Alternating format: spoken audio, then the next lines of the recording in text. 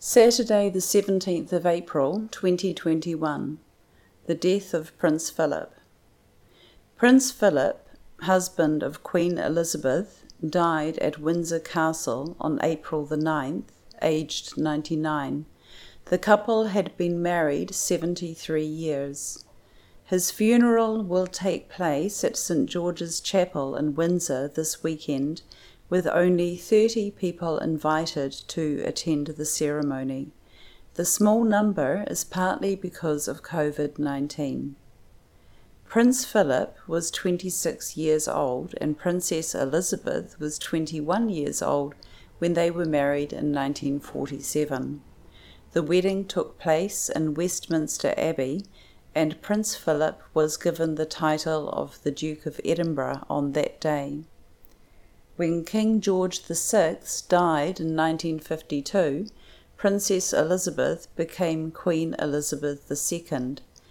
She has said many times that her husband has been a great support for her in her busy life. Her husband was an officer in the Royal Navy before he was married.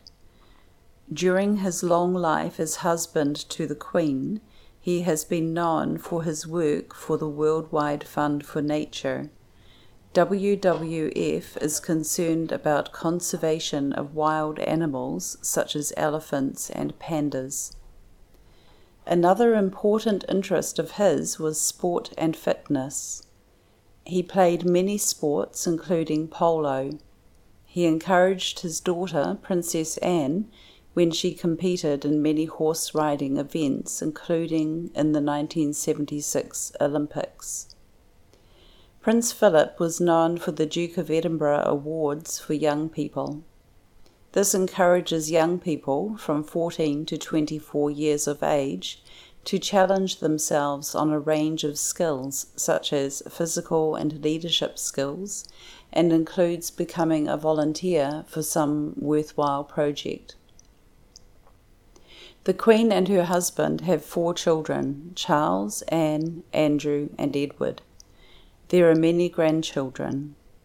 Charles is heir to the throne, which means that after the Queen dies, he will be the next king.